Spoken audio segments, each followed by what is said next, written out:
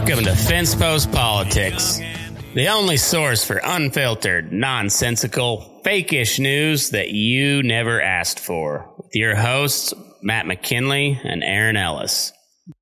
Well, howdy there, daylight burners.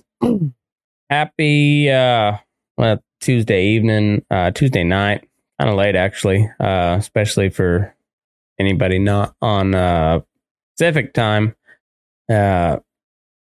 Anyhow, happy Tuesday / Wednesday, and hope the week's treating you all right. It has been a real son of a bitch here for the last 3 weeks. I moved out of the High Plains. And although I miss it from time to time, I get a little homesick.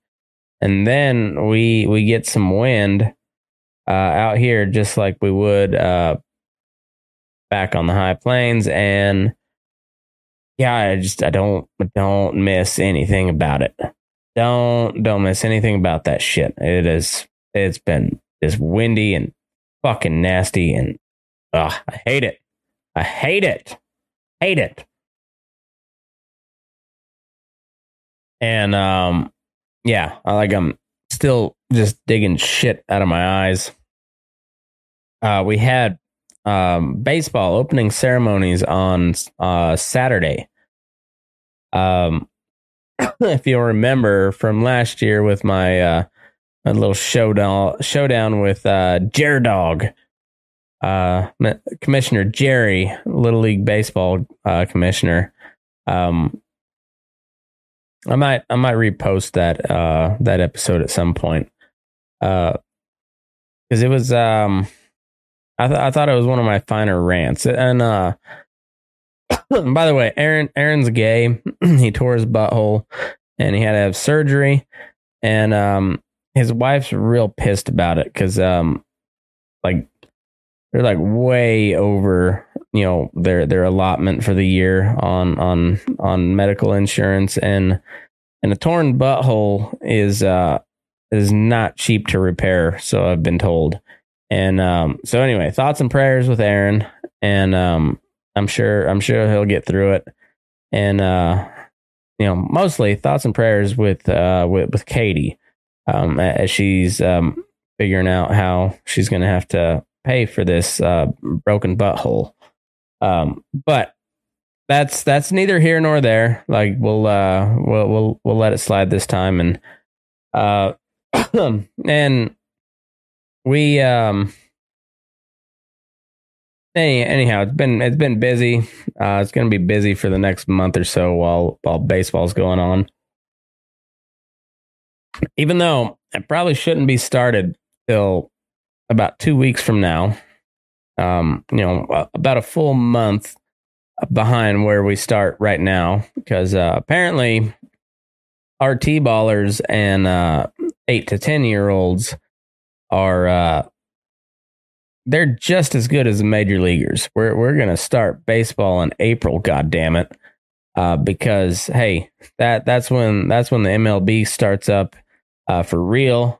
And so we might as well get these, these little bitty fuckers acclimated, and, weather be damned. May is just too late to start baseball season for little bitty kids. Anyhow, April, most unpredictable month of the year as far as weather goes. You could have full-on whiteout blizzard, or you could be 90 degrees. And those could be all in the same month, on kind of back-to-back days. I know there's been days where it was 80 and then snowed the next day. And that's been Nevada, that's been that's been Colorado. Montana's a little more honest. Montana's a little more of a son of a bitch, but their Montana weather's honest about it. Like it's gonna be cold early and often. But anyhow, we've known for a week or so. I'd say 4 to 5 days in advance. We knew that Saturday, when opening ceremonies were scheduled, that the wind was going to blow and it was going to be cold, and it's going to be an overall shitty day. We knew that several days ahead of time. But we forged ahead because these goddamn T-ballers, they are going to learn how to play baseball in April, because 1 in a million of these little fuckers is actually going to play in April for money at some point. So we start out in April, and opening ceremonies start at 9 o'clock. And my little boy's in T-ball, and my little girl is in coach pitch, or we call it farm league out here. And so we got opening ceremonies at 9. That goes to like 10 o'clock. And then we have team pictures for one of the kids at 10:30. And then we have a game at noon and a game at 1. And then we have pictures at 1:30 or 2, I think. Yeah, something like that. Anyway, full day. And we get around, and then, this is one of my days off, so I was hoping to sleep in a little bit, but and I guess I did. Technically, I slept in a touch, but we got over there about 8:30. Wind's howling. It's cold. Everybody's wearing a big coat, and we meet up where we're supposed to meet up with all of our teams. My wife took my daughter, and my wife took Gus, and I took my daughter, and we went to where we're supposed to meet, and then we ended up meeting basically at the same place. And then we get the word that opening ceremonies has been canceled, and so we meet in Yerington, Nevada for this, the county seat of Lyon County, and that's where all the little league teams in the county meet up right there in Yerington for the opening ceremonies. I think maybe Fernley doesn't come over, but anyhow, basically everybody in the county is there for opening ceremonies. And they cancel it when everybody's there. And I'm not saying that we should hold an opening ceremony when the weather's real shitty. But if you didn't decide to cancel it before everybody drove all the way the fuck over there, you might as well get it done. Just get it done. So anyway, everything was canceled except for the team pictures and the individual pictures, because they had hired out this photographer, and she was getting paid for that day. I don't know what all that cost, but anyhow, though, all the games were scheduled to be there in Yerington that day, and they all got canceled, just along with the opening ceremonies, but pictures still going on. Well, come to find out, we everything kind of rescheduled, but we had our team pictures at 1:30 and 2 o'clock. 1:30 and 2 o'clock. The teams that drove to get to the opening ceremonies were the last teams to take pictures. We spent a whole fucking day in town with the wind howling, and so you can't even take the kids to the park. And we just basically sat in the vehicle and wasted an entire fucking day waiting on team pictures. And we wanted to get it done because it's my boy's first year playing baseball. So you kind of want to commemorate that. And so we waited around. Who was taking pictures before us? Well, the home team, Yerington teams, not any of their fault, the teams themselves, but they all live in town where this is taking place, where they could go home and then come back at 2:00 to take pictures, whereas we drove 30 minutes to get there. You could have, after you canceled the games and the opening ceremonies, you could have just like, hey, whoever's from out of town, you're up first, so we can get you back on your way because we don't have anything else planned for the rest of the day. But no. The home team, the people that can go home and come right back with no problem, they got their pictures done early. And we waited till 2:00 take pictures. And and this one of my big gripes outside of the sunflower seeds is like, why the fuck do we start baseball so early when we don't get out of school till like the second week of June out here? And these Little League baseball seasons only last about a month. So a month and a half, we start like 2 weeks early for practice and then a month worth of games. So a month and a half, we could start first part of May when the weather is going to be a little more predictable. And even if the weather is kind of shitty, it's going to be at least be warmer in May than it is in April. And we're going to have a little more, like I said, a little more consistent weather, meaning that we can, at the very least, plan around weather a little bit more. But more than likely, we're going to be able to practice quite a little bit more. We're going to be able to have the games and not cancel them or postpone them. And I don't see how that would harm anybody because the kids are still in school, and like the rodeo season's not really getting geared up until towards the end of May, right around Memorial Day is kind of the kickoff of the summer rodeo season. So right as rodeo's kind of getting kicked off is when baseball would be ending. It seems to line up pretty well. Like that's kind of how we did it where I grew up at.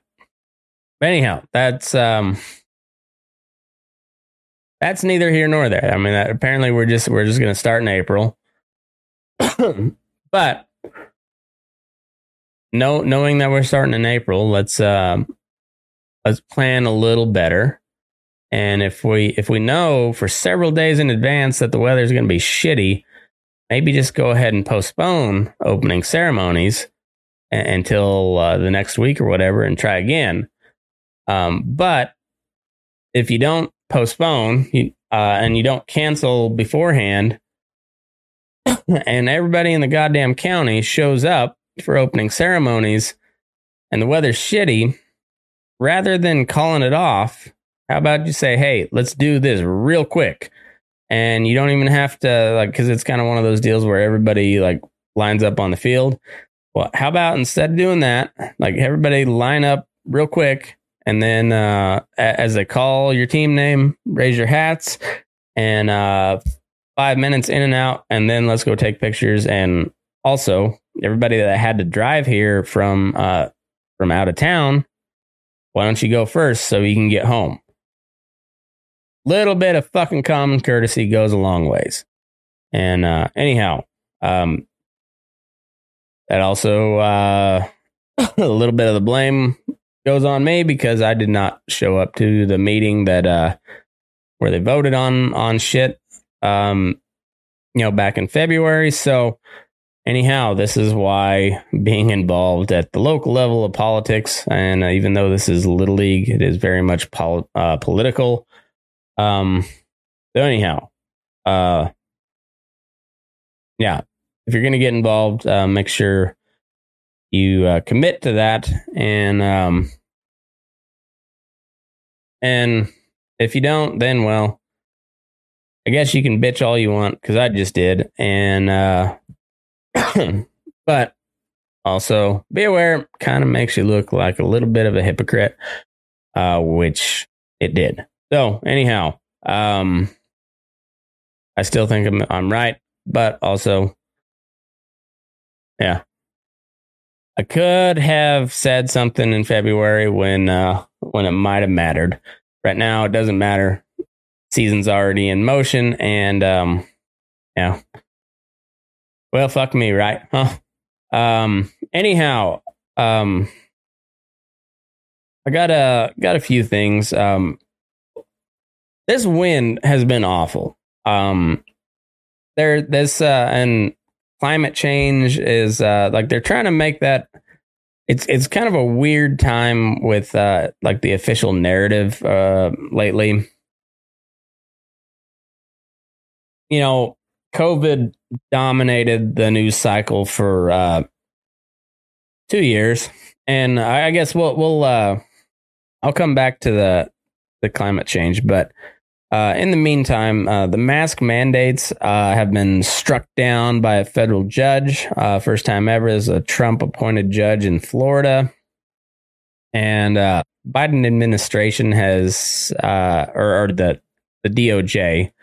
Biden DOJ, because that's how how it works with politics. It's just not just the Department of Justice, and well, I don't know if we ever should expect it to be like truly impartial, but that's what it's supposed to be. But it never is, because as soon as somebody else takes office, it flip flops back and forth. And so the Biden DOJ said they will.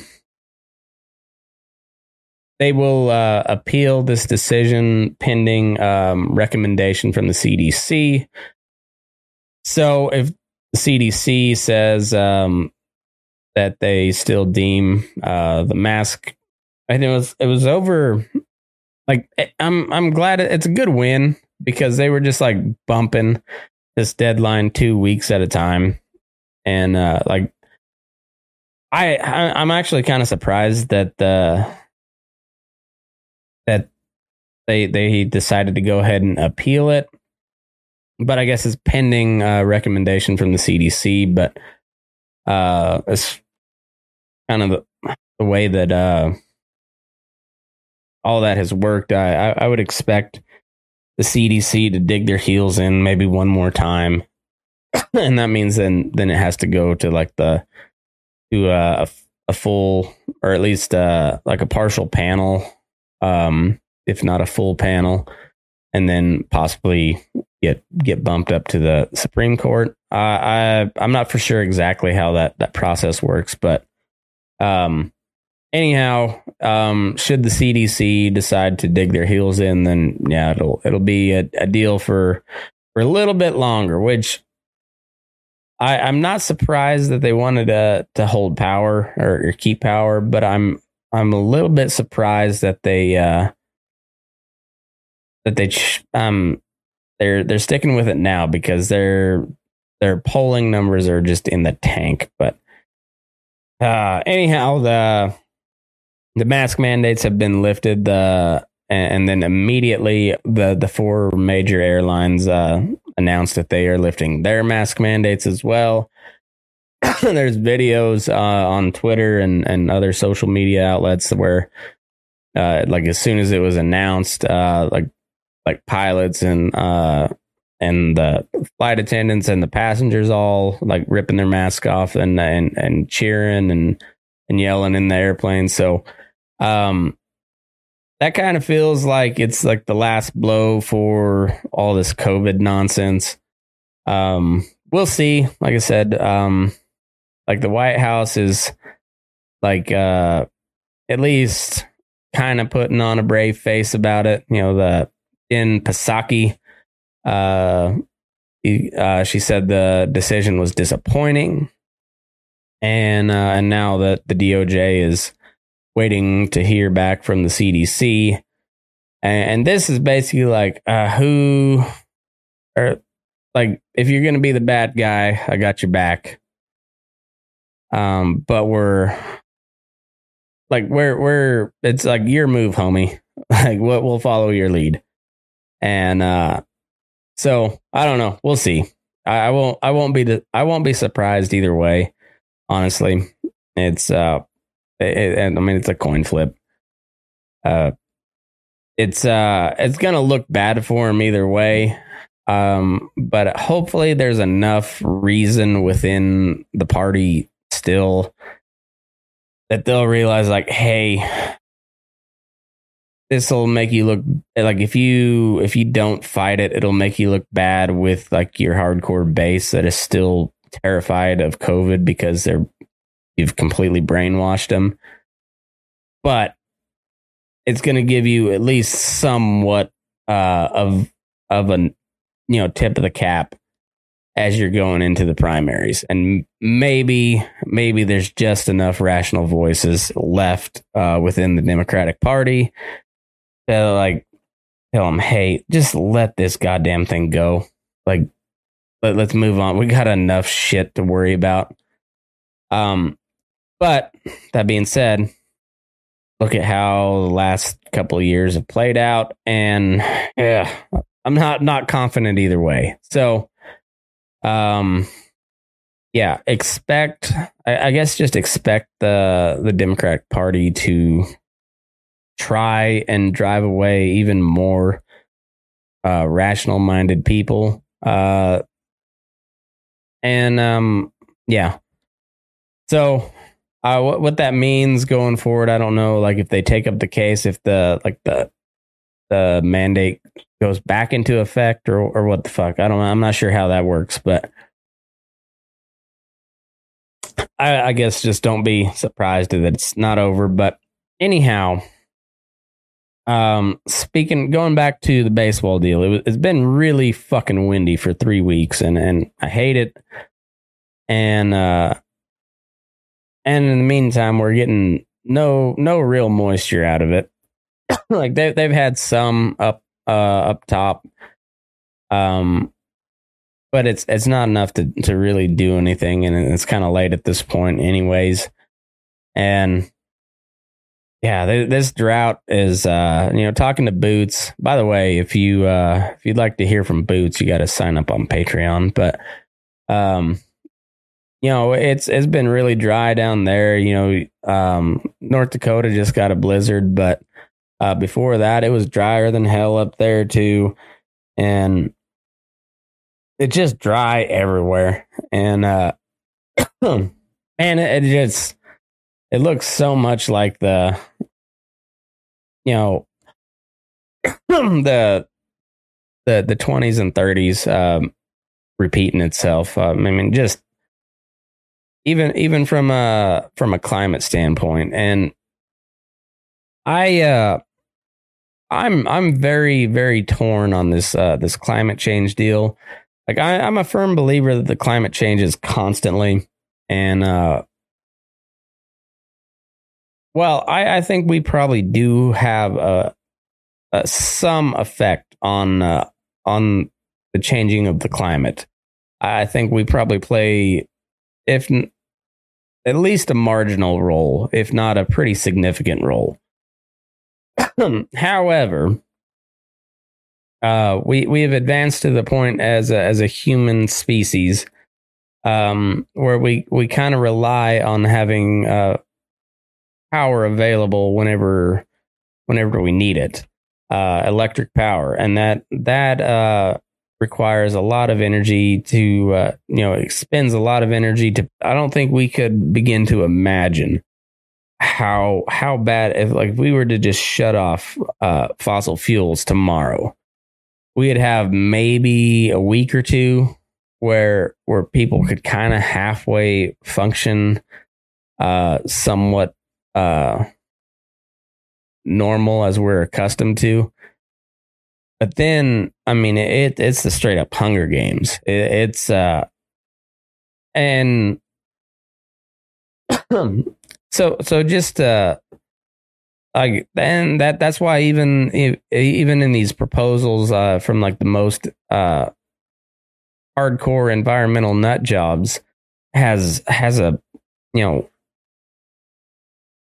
at least a 10-year timeline to roll this out, because shut off the fossil fuels from tomorrow is would be catastrophic, but it wouldn't be as catastrophic. It'd be catastrophic to the United States, because China and India and Russia are not going to shut off their fossil fuel consumption. But I guess just to say there was like a worldwide EMP where it just takes out every single power grid on Earth. Say from like a Sasquatch, Science Squatch attack. But outside of that, the U.S. can do whatever the fuck it's going to do, but these other major, huge countries are going to do what's best for them. We're seeing that with Russia, Ukraine. Like, Russia's going to take care of business how Russia wants to, and Ukraine's either got to hold them out and put up enough fight for them to withdraw, or they're going to have to. At least part of their country is going to have to become Russia. And I as bad as the Russia-Ukraine deal is, I mean, I'm not going to talk too much about that tonight, but as bad as it is, like that's a fight they're going to have to fight on their own, because getting involved or us tangling with Russia could lead to just no human life on Earth, and or at least no human civilization left on Earth. And it's like that's not an option to put on the table. So anyhow, to think that like we can control the climate when we can't even control what Russia does with Ukraine without risking total annihilation, like there's just the hubris behind that. This whole green energy movement, and I firmly believe we should do what we can to make sure that the Earth is livable for like my kids and their kids and on down the line. To think that we can change what the climate is doing, I think that's a bold strategy, Cotton. So anyhow, I'm kind of stuck between those two deals, and the proposals that we're seeing coming out from all over the world as far as tackling climate change leads to a lot of centralized government power, and I'm 100% against that. 100%. Anyhow, we'll jump ahead.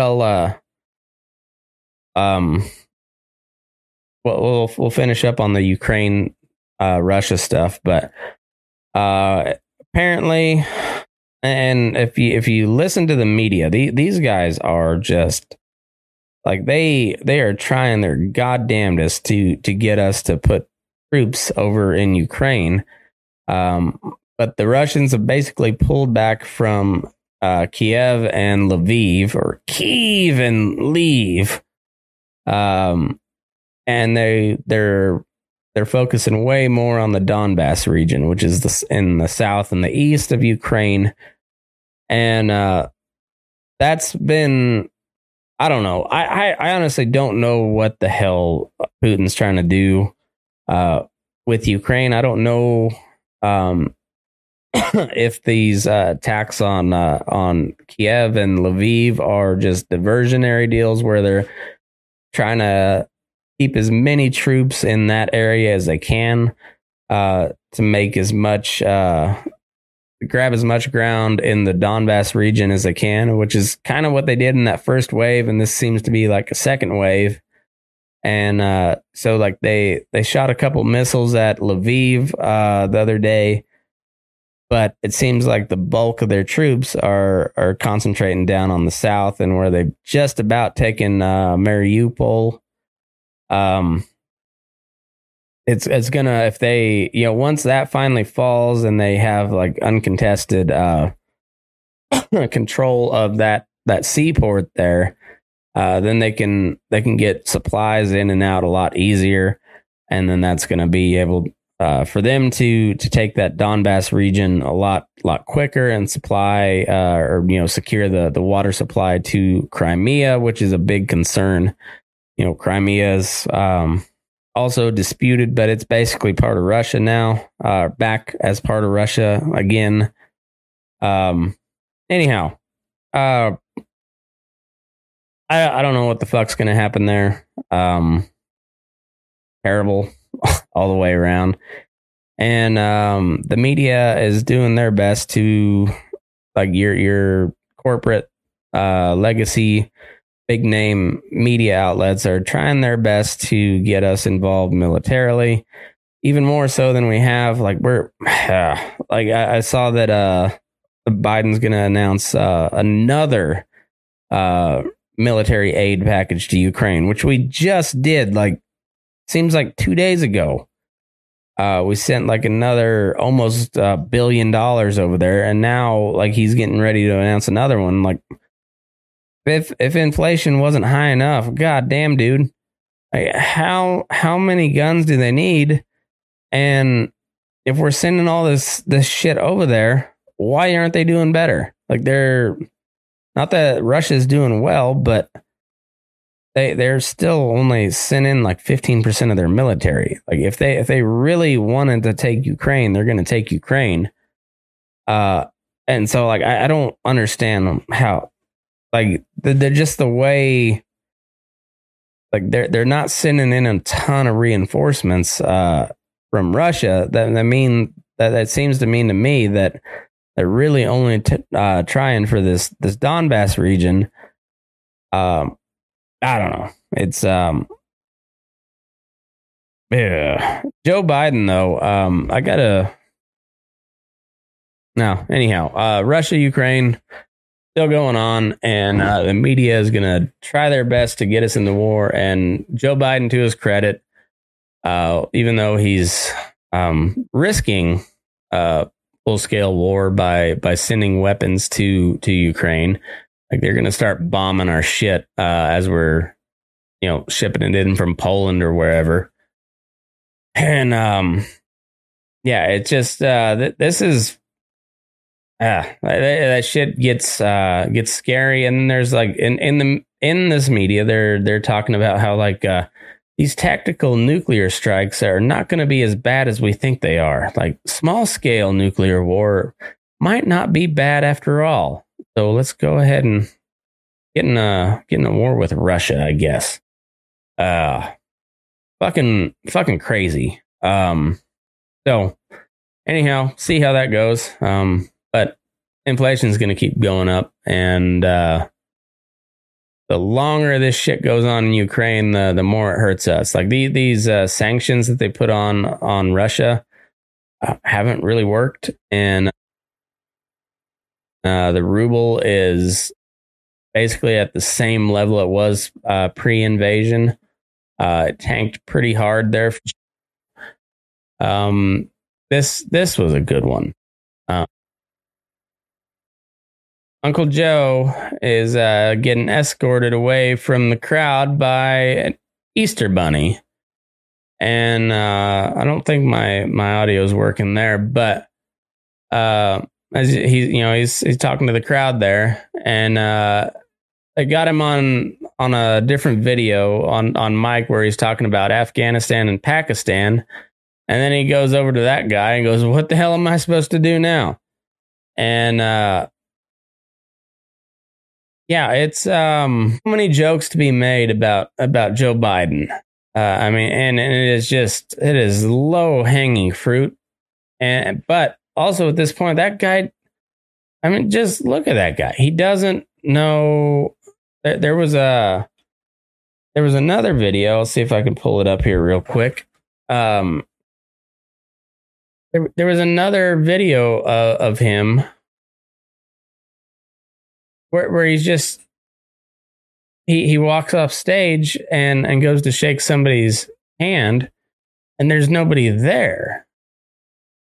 And like at this point, can we just call it elder abuse? Because that seems to be what's going on. And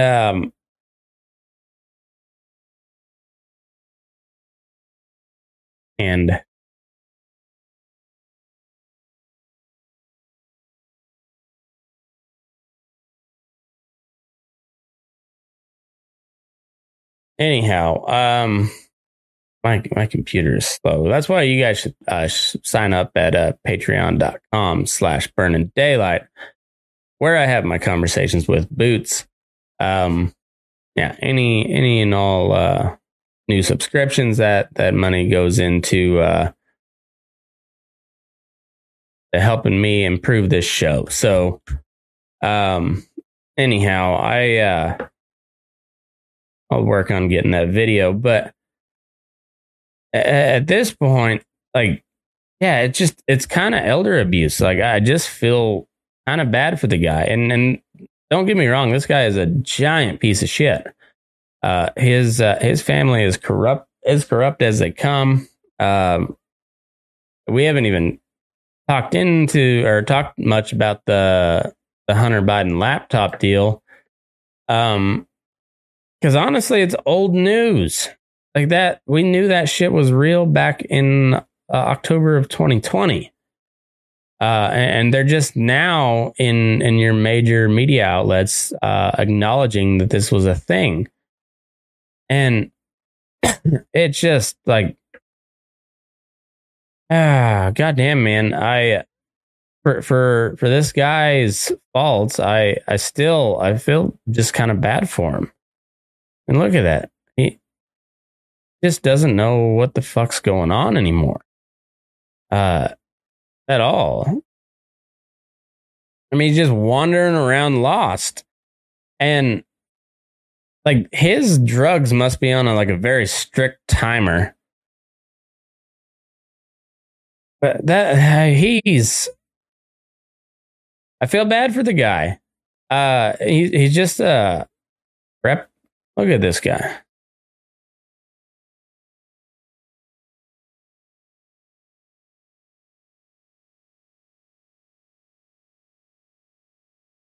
Yeah.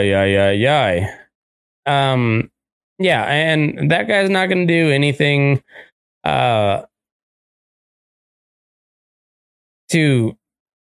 he's not going to do anything to make Putin intimidated.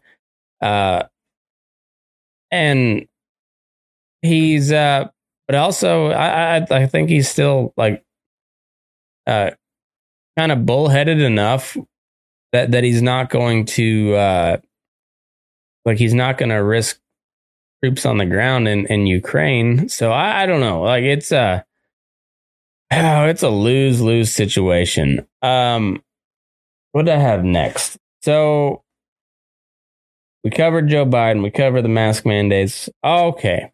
Marjorie Taylor Greene, my one of my favorite members of Congress. She is a Republican, diehard Donald Trump supporter from Georgia. Okay.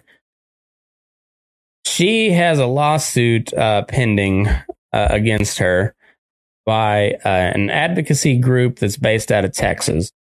But basically, what they are trying to do is get a bunch of these diehard Trump people disqualified from running for office again. Basically, using the legal system to undercut the will of the people of these districts. So they're citing. Let's read this. So, federal judge says Georgia voters can challenge Marjorie Taylor Greene's re-election run. Still not sold on her not being a sign squatch.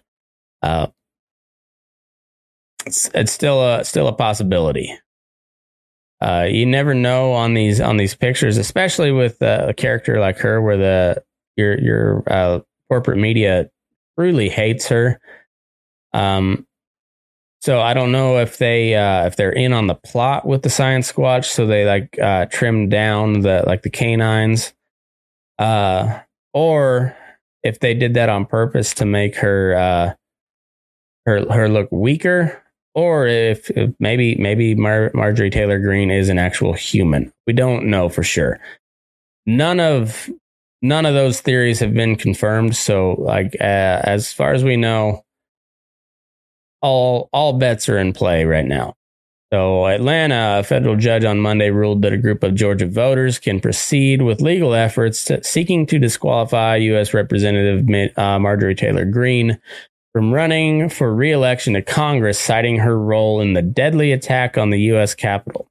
I love that they're still citing the deadly attack.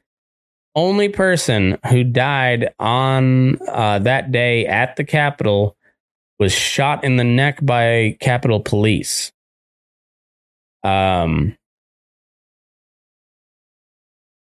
Should she have been shot? I don't know. I have not really delved into that side of things yet, but we all know that there were no weapons found. That has been brought before the public several different times. No weapons found on on that day during the storming of the Capitol. The people who plotted to to overthrow the government, start an insurrection, left all their weapons at home that day. All of their weapons, no firearms found, and the only person who died on that day was one of the protesters, and she was shot in the neck by a cop, Capitol Hill Police.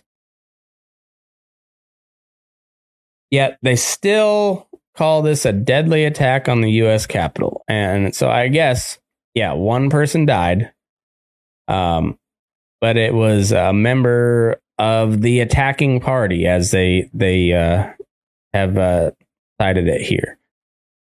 The challenge filed last month, the Georgia Secretary of State's office alleges that Greene, a Republican, helped facilitate the January 6, 2021 riot that disrupted Congress from certifying Joe Biden's presidential election victory.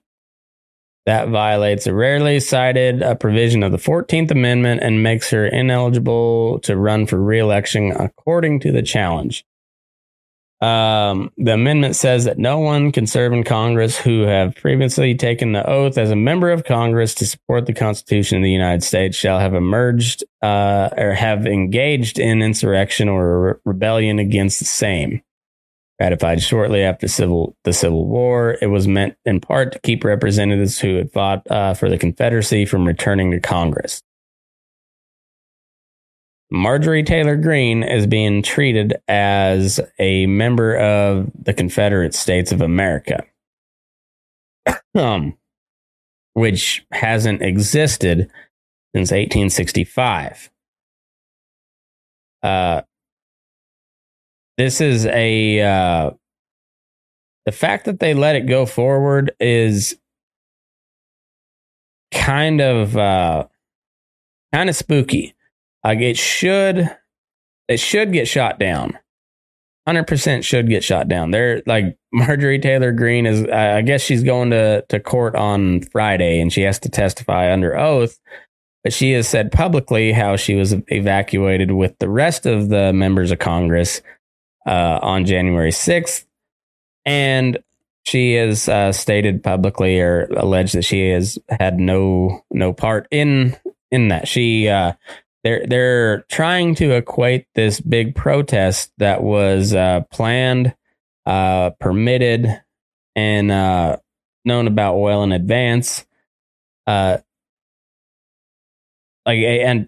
is also protected under the Constitution, the First Amendment, the right to peaceably assemble, which the rally that Trump held was peaceful. Should he have called people off? Yeah, I think so. I think I don't know how all that works. I don't think he did anything to be held criminally liable, and he was acquitted by the Senate, which is not going to be accepted by your hardcore left wing people, because it was 100% along partisan lines, and he even had a couple of his own party that voted to remove him from office. So that type of trial, even though legally he's acquitted, that's not going to hold much weight for your diehard like Trump resistance people. And there is a little bit of gray area about whether he did incite people to violence. I don't think he did, but there's at least that question there, and especially since there wasn't a single member or a Democratic member that voted to acquit. So the party line vote, and even had a couple people from his party. So whether you agree with it or not, there very much is, in as far as public opinion goes, there is a little bit of doubt there. And even some moderate people, and even some people on the Republican side said, he might have had a hand in that. So if that comes back up, they can say that he led an insurrection, which would invoke this article of the 14th Amendment, and it would disqualify Marjorie Taylor Greene and Madison Cawthorn. I think Lauren Boebert, my other girlfriend, Congresswoman from Colorado, and a couple of representatives from Arizona, like Paul Gosar and something Biggs. But let's go to Madison Cawthorn.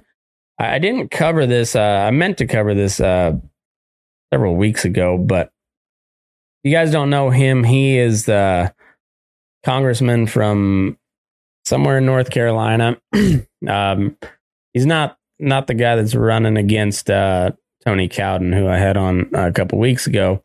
But he's the guy in the wheelchair, and he's very much along the same lines of Marjorie Taylor Greene. I don't think he's a science squatch. He's I don't know if we've not seen any evidence that of Sasquatch is paralyzed from the waist down, and if the science squatch has cloaking technology, there's no way they can't repair broken limbs and paralysis. So I'm 99.9% sure that Madison Cawthorn is not a science squatch, but he repeats a lot of the same talking points as Marjorie Taylor Greene and Lauren Boebert. And like I said, they're kind of they're like the new wing of the Republican Party. And they're just like younger Trumps. They say a bunch of stupid shit. But they do a good job of rallying their base behind them. And for the most part, I agree with them more than anybody on the Democratic side and most of your like traditional Republican candidates. So even though I don't care for them at all, they're probably outside of Thomas Massie, who I agree with most within Congress. So Madison Cawthorn obviously has come under a lot of fire from your corporate media. And so here we go. Secretly recorded call adds to controversy swirling around Cawthorn. Former district staff member for Representative Madison Cawthorn, Republican from North Carolina, is accusing him of improperly firing her after denying her family and medical leave. Allegations the lawmaker and his office have vehemently denied. At one point during the call, Lisa Wiggins, who was a caseworker for the 26-year-old first-term representative in his district office for over a year, described that office as having more liquor bottles than they do water bottles. Cawthorn's office has insinuated that the allegations made in a secretly recorded and released conversation with the head of an anti-Cawthorn PAC were politically motivated and hinted at political counteraction by saying that they constitute defamation of character. Wiggins unloaded about Cawthorn in a call with David Wheeler, the president of the anti-Cawthorn American Muckrakers PAC, more commonly known as Fire Madison Cawthorn, accusing him of denying me my FMLA leave when her uncle died and her husband suffered a heart attack the same week. This is kind of a long article, but I think it's interesting enough to read the whole thing. So Wiggins, who was not ready to share her... Wiggins, who was not ready to share her personal story and was shell-shocked at the statements she made in confidence being made public, declined to elaborate on the accusations or confirm that a workplace complaint had been filed against Cawthorn when reached by the Hill on Monday. Basically, this chick was pissed that something that she said in confidence was leaked to the press, and she did not corroborate any of the accusations or a campaign after Cawthorn had said he would run in a new adjacent district before switching back to the district encompassing most of his current Western Appalachian territory. It's not as though I was just working for him against Cawthorn. Cawthorn was no longer going to be working in the district. Also, he gave me the blessing to do so when I left the district, Wiggins told the Hill. Wheeler said the call took place last week on April 12th. He released the audio from the conversation on the PAC's website on Monday, and a report about it from a local outlet, Smoky Mountain News, soon followed. So, after the census in 2020, this is where all the gerrymandering happens. And North Carolina is one of the big states that got gerrymandered all to hell. And it just so happens that Cawthorn decided to run in a different district.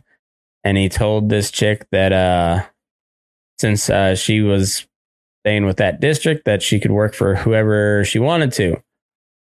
And then he changed his mind, or probably based on judges' rulings, decided to switch back to that district. And now she's already working for this who's now a challenger, who wasn't planning to challenge this guy. So you got an oopsie primary challenge here. And this chick is caught in the middle of it. And some piece of shit from a political action committee, a super PAC, recorded a call. North Carolina is like a one-party recording call. So anybody who's been on the podcast, especially like when we do it on Zoom, when we do video, when I hit record, it lets you know, because a lot of states, they have to, for it to be used legally and not face any repercussions, both parties have to know that you're being recorded. And that's also kind of a standard practice. Anyhow, he didn't tell her that she was being recorded, and sounds like maybe she was just ranting about this guy, who has gotten a lot of trouble from the Republican Party. He got a bunch of shit from Mitch McConnell because he was saying he was talking about how he got invited to a bunch of parties where orgies were going on and drugs were everywhere. And honestly, I think he should have not denied it and actually told some details about these parties, because I want to see how DC gets down. But he probably couldn't do that because there's a bunch of underage kids there. Because that seems to be how DC rolls anymore. Anyhow, Madison Cawthorn's another one of these guys that is up for a lawsuit about whether he can run again. And like I said, this type of deal is the shit that sets off violence. When you have people that elected, what no matter what your view on Lauren Boebert or Marjorie Taylor Greene or Madison Cawthorn or even for the other side, Pelosi or AOC or Ilhan Omar, no matter what you think of them, if you're not in their district, you don't have much of a say about whether they have a right to be there or not. That's for the constituents of that district to decide. And if they're able to just decide through the legal system that even though the people of this district want these people to represent them, through some technicality in the law over an event that is questionable at best as to whether or not it was an insurrection, and the legal system just says, no, you can't elect that person even though you want to. That sets a really, really bad precedent in motion, and especially with it looks like the Republicans are going to win big in this primary and probably win big again in 2024 because I don't see the Democrats slowing down on their bullshit. Yeah, that like when you take away the people's voice like that, that's going to that can only end in violence. And I'm not advocating for it at all. I'm just saying that is where that's headed. So hopefully cooler heads prevail within the courts. And I think overall the courts have done a pretty good job within the last couple of years. But we'll see. In other news, Amazon and Starbucks, two of your, at least publicly, your most like progressive left-wing type of companies, both of their founders are like extremely left-wing. They have been fighting a kind of an uphill battle. It seems like they've been like playing a game of whack-a-mole trying to shut down union attempts and have failed for the most part. And this is something I think we should pay a little bit more attention, as most of my audience being on the libertarian conservative side of things. Kind of knee-jerk gut reaction is anti-union and anti-big labor. And I'm very much on the same way, but I'm sympathetic to like the union guy.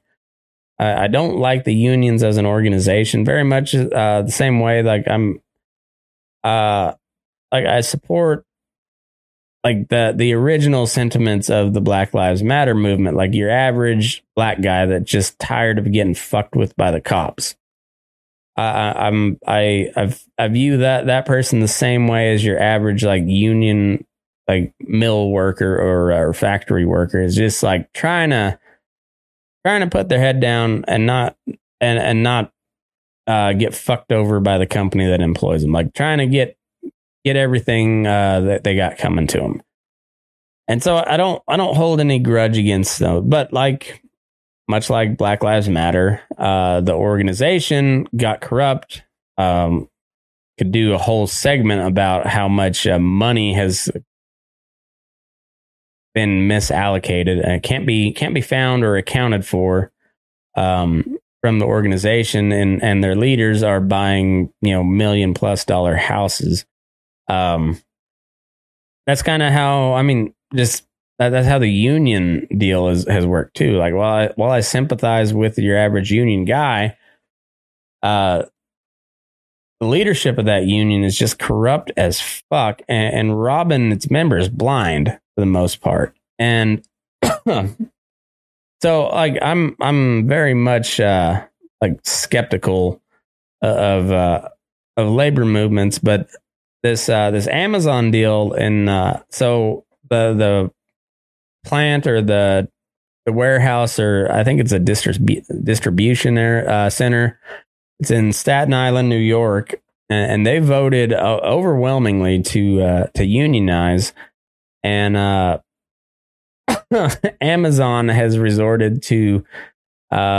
I don't have any of these articles picked or pulled up, but I listened to several different podcasts on this, and I've read a bunch of different stories, and Amazon's union busting tactics are just pretty goddamn funny, to tell you the truth. They're even using like Donald Trump's playbook of this election was stolen.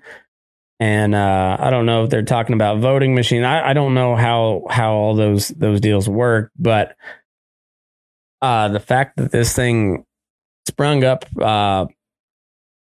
fairly grassroots oriented, it seems like the guy that's leading this union is not affiliated with any of the other major trade unions that are associated with warehouse workers and whatnot. I don't know which union that would be, but like this is one just created specifically for Amazon, and like it seems like Amazon is really like pulling out everything, and Starbucks the same way. It all started in New York, and it probably at the end of the day, this is going to lead to like.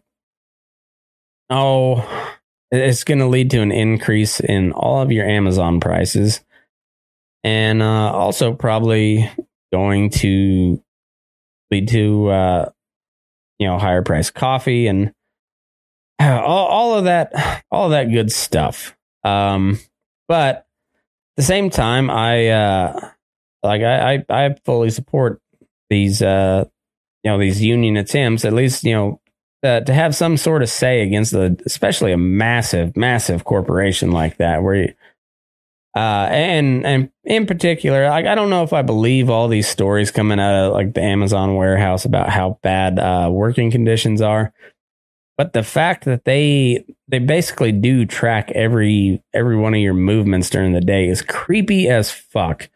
And I get that you're on their time, but also like. That's don't fucking track me like that. That's and it's not like we had the GPS deals on feed trucks at Cactus where you could see where your drivers are, and so you could it's meant to like see where they're at in their route, so you can get back to the office or plan your route accordingly. But there's also times where guys would just go sit at the edge of the yard and kind of take a nap or something. You could see that if they've been sitting in the same spot for 20 minutes. And I will admit it's a little bit creepy, and I tried not to use that too much. I try to use that GPS as what it was meant for, which is just to maximize your efficiency, and so you could see where they're at and how you could move that day along a little bit faster. But Amazon is like calculating how long it takes you to load each box, and then like puts that on average for the entire company. And then you've got standards to meet, and then they time your bathroom breaks and everything. And it's it's some real 1984 type shit. And so I don't, while I don't trust most labor movements, just because they're by nature they're very left wing socialistic in nature, and I'm not for that. But also these giant corporations, and working for a couple of them, they tend to be very authoritarian in how they run things, and there's got to be some sort of balance there. And so I kind of support this whole movement to kind of throw a big fuck you to these elite types. So we'll see how that plays out with with Amazon and Starbucks. Most likely it's just gonna make everything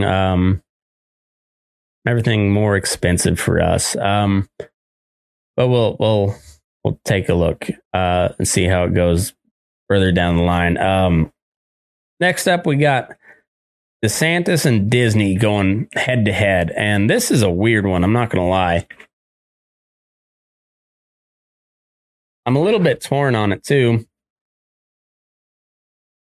Because basically, Disney faced a huge backlash from its employees because they didn't speak out enough against this, what they're calling the Don't Say Gay bill. We all know it's not what it was. I will say though, it's kind of ticky tacky, and but this is how conservatives work. They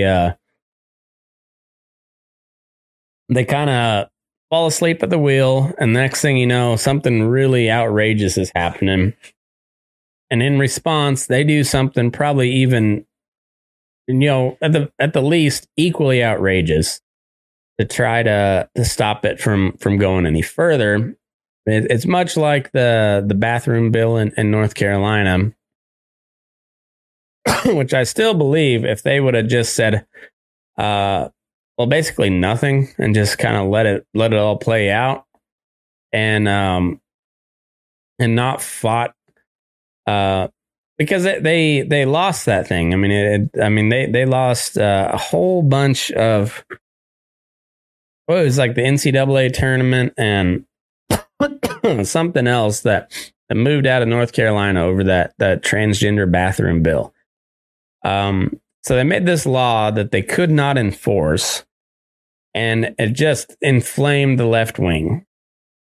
And at the end of the day, I think it got shot down in courts, and nothing was changed except it got a Democrat governor elected, but on the conservative side, it didn't do anything except hurt them.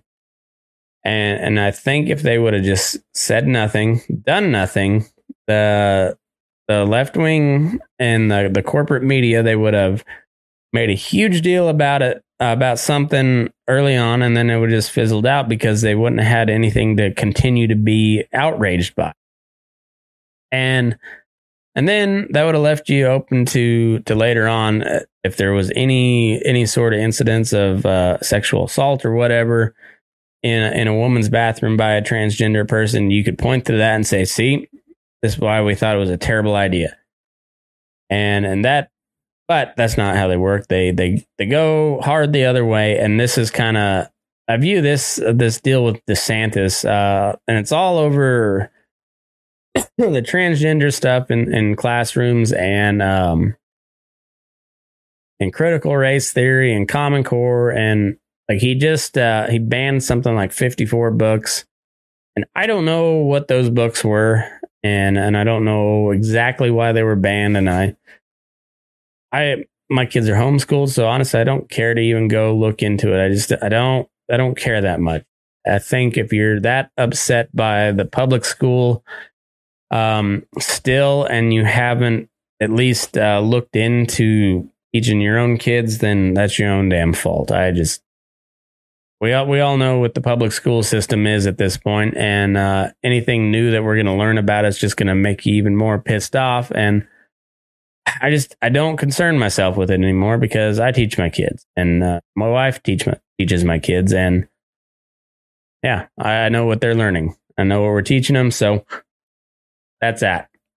And but in response to Disney, like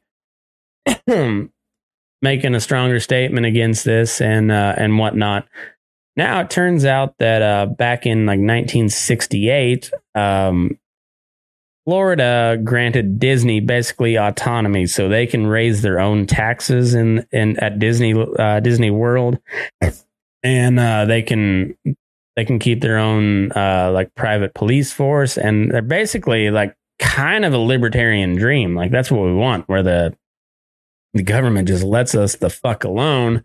We can do what we want. And but at the same time, the only reason that Disney was able to do that because they bring a ton of tourism dollars into Florida. Like, I bet you your average gator farm or what the fuck ever, your average Florida man T-shirt, Taco Bell, and meth distribution center. I bet you they don't have autonomy power like Disney World does. And so DeSantis is threatening to revoke that, which I'm kind of in favor of, just because Disney got there through cronyism. But at the same time, I think it's kind of awesome that they govern themselves for the most part, even though I don't care much for Disney at the moment. So I'm kind of at a quandary where I don't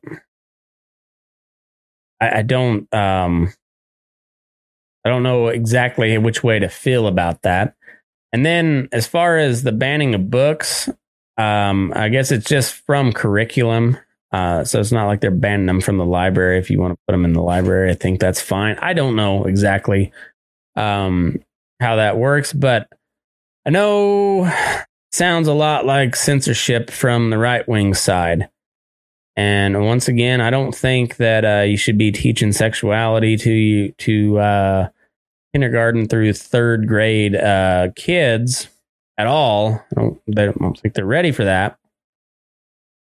But I also don't have to fucking worry about it because my kids are not in public school. So, also a little torn about that, and I'm almost kind of on the side of the crazy people because censorship is bad, because it only depends on who's in power. Once you set that precedent of censoring a certain set of topics, well, just wait till the other side gets into power and they will decide what they want to censor. But we've seen this with social media. We've all, especially on the right wing side, have bitched about it on social media, or we tried to. Even if you're allowed to bitch about it on social media, if you're on the conservative or libertarian side, or just go anti the establishment narrative, you can rant all you want, but nobody sees it. 21,000 followers on Facebook, and if I break 100 reactions on something, it's a good day. That's a good day. And it used to be in the thousands, but hey, seems like we don't learn. It's all tribal. And I think DeSantis is his gut instincts are right. It's a little bit authoritarian, and so I pulled up this article, and then so our favorite gay governor, Jared Smoke My Polis, from my home state of Colorado, Colorado governor rips DeSantis for socialist attacks on the private sector, and we're ready for Mountain Disneyland. I think this guy's an idiot, but compared to the rest of the Western states, he's, well, or at least like the swing or liberal Western states, he's probably the best of them. Like, he's better than the Nevada governor. A lot better than California, Oregon, and Washington. I can't remember who the governor of Arizona is. But anyway, Colorado Governor Jared Polis led into Florida Governor Ron DeSantis on Tuesday over what Polis called Florida's authoritarian socialist attacks on the free market. Which, I mean, that's pretty good. I will say, because he's kind of a socialist himself, at least when it comes to like domestic policy. On the economic side, he's very much a crony capitalist. So he's he's libertarian in the sense as long as it benefits him. But if it comes down to shutting down his competition, he's probably in favor of some regulation. DeSantis has been leading a culture war against some of America's most iconic corporations like Disney and Twitter, over what he sees as their undue influence over society, and influence DeSantis would like to curtail using the powers of his office. Tuesday, the Florida Republican gave a speech in which he announced that his state, which is invested in Twitter via a pension fund, would look into holding accountable the board of directors of Twitter for rebuffing billionaire Elon Musk's takeover bid. We're going to be looking at ways the state of Florida potentially can be holding these Twitter board of directors accountable for breaching their fiduciary duty, charged DeSantis in a clip that was shared on social media. We'll listen to that here later. Polis, who has positioned himself as a centrist, commented on the clip, writing, Florida's authoritarian socialist attacks on the private sector are driving businesses away. Colorado, we don't meddle in the affairs of companies like Disney or Twitter. Hey, Disney, we're ready for Mountain Disneyland, and the only Democrat to join the House's Libertarian Liberty Caucus. On Tuesday, DeSantis also moved to end Disney's special status for its Florida theme parks. DeSantis announced a change to the state legislature's agenda to include a review of independent special districts that were established prior to November 5th, 1968. The move is a significant escalation in DeSantis' fight over Disney, which began with the entertainment company coming out against a bill that gay rights activists announced as discriminatory. Florida State Rep Andrew Learned.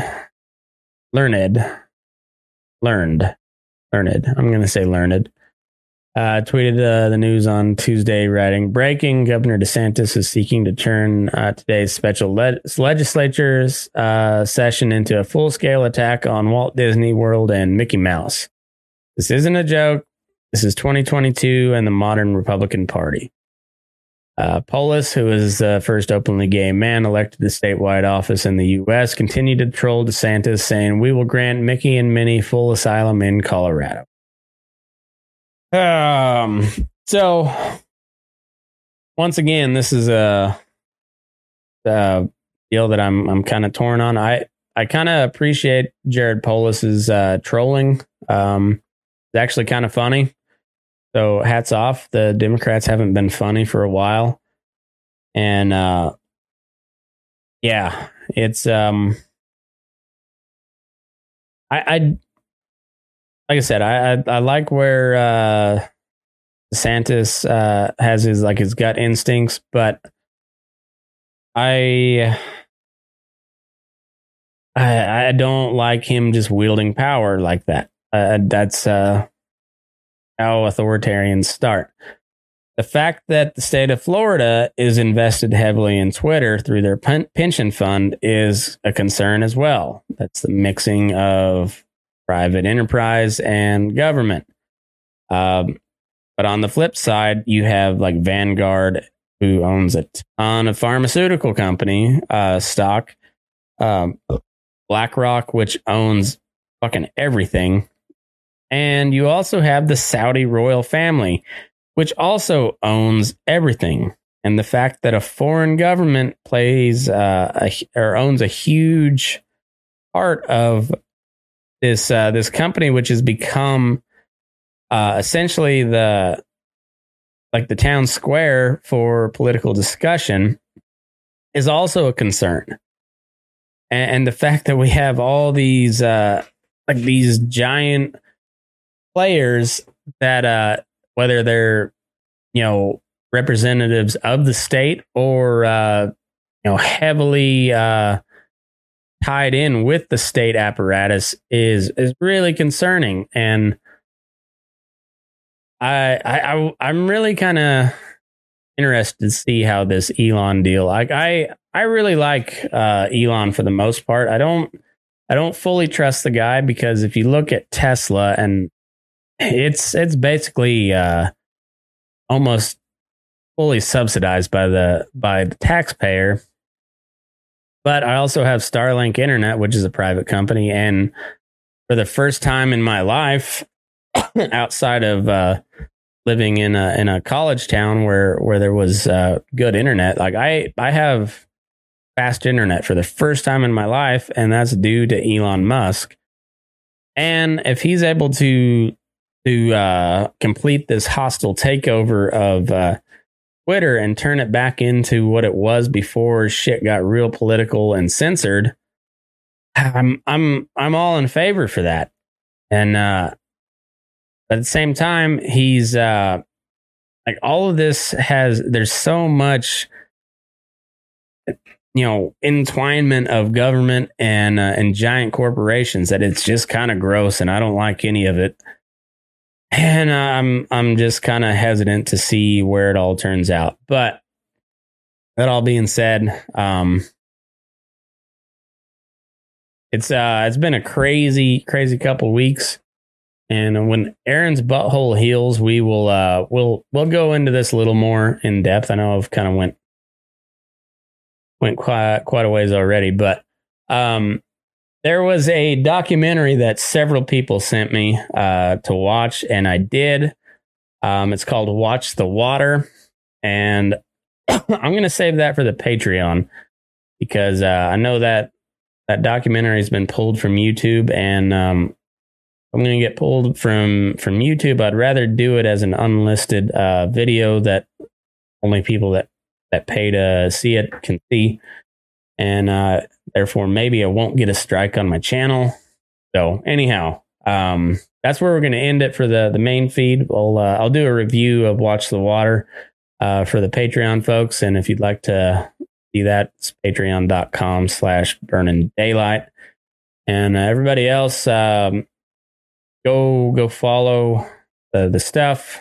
Check out Mackenzie Johnston, Cattle News Central. She does that 4 days a week. And now Jen Hill has started her own podcast, the Black Hereford Chronicles.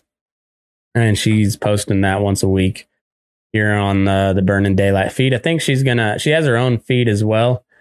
And I think, I'm not sure how long we'll do it here on the Burning Daylight feed, but you can find her anywhere you get podcasts, the Black Hereford Chronicles. But anyway, right here on the Move Your Ass Media Network, we're building something here, folks. So anyway, sign up for Patreon. That'll help us build some more. So everybody that don't pay, well, forgive you this time.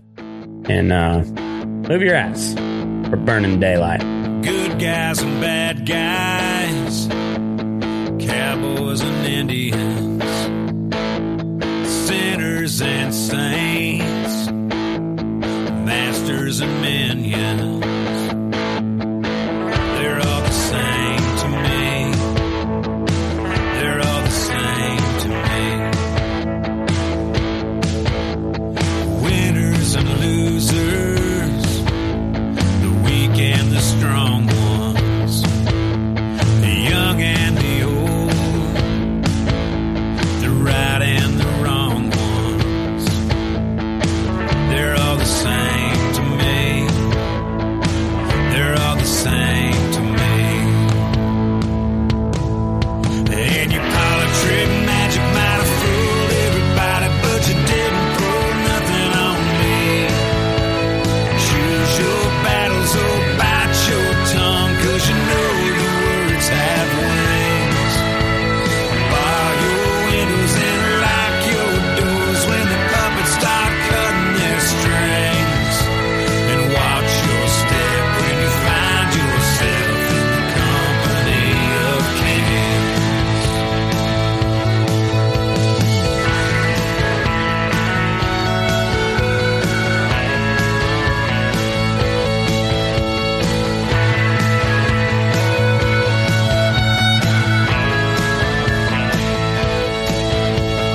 Good luck and bad luck, hard times and easy street, fortune and failure, dirt roads and concrete, the rich and the poor, the will and the way,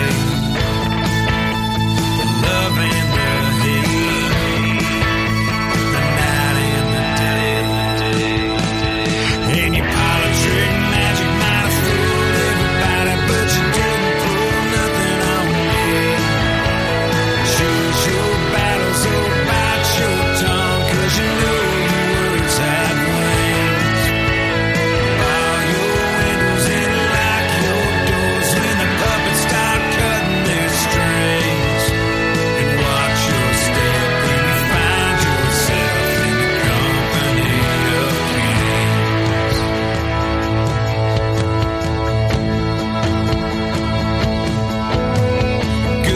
passing back.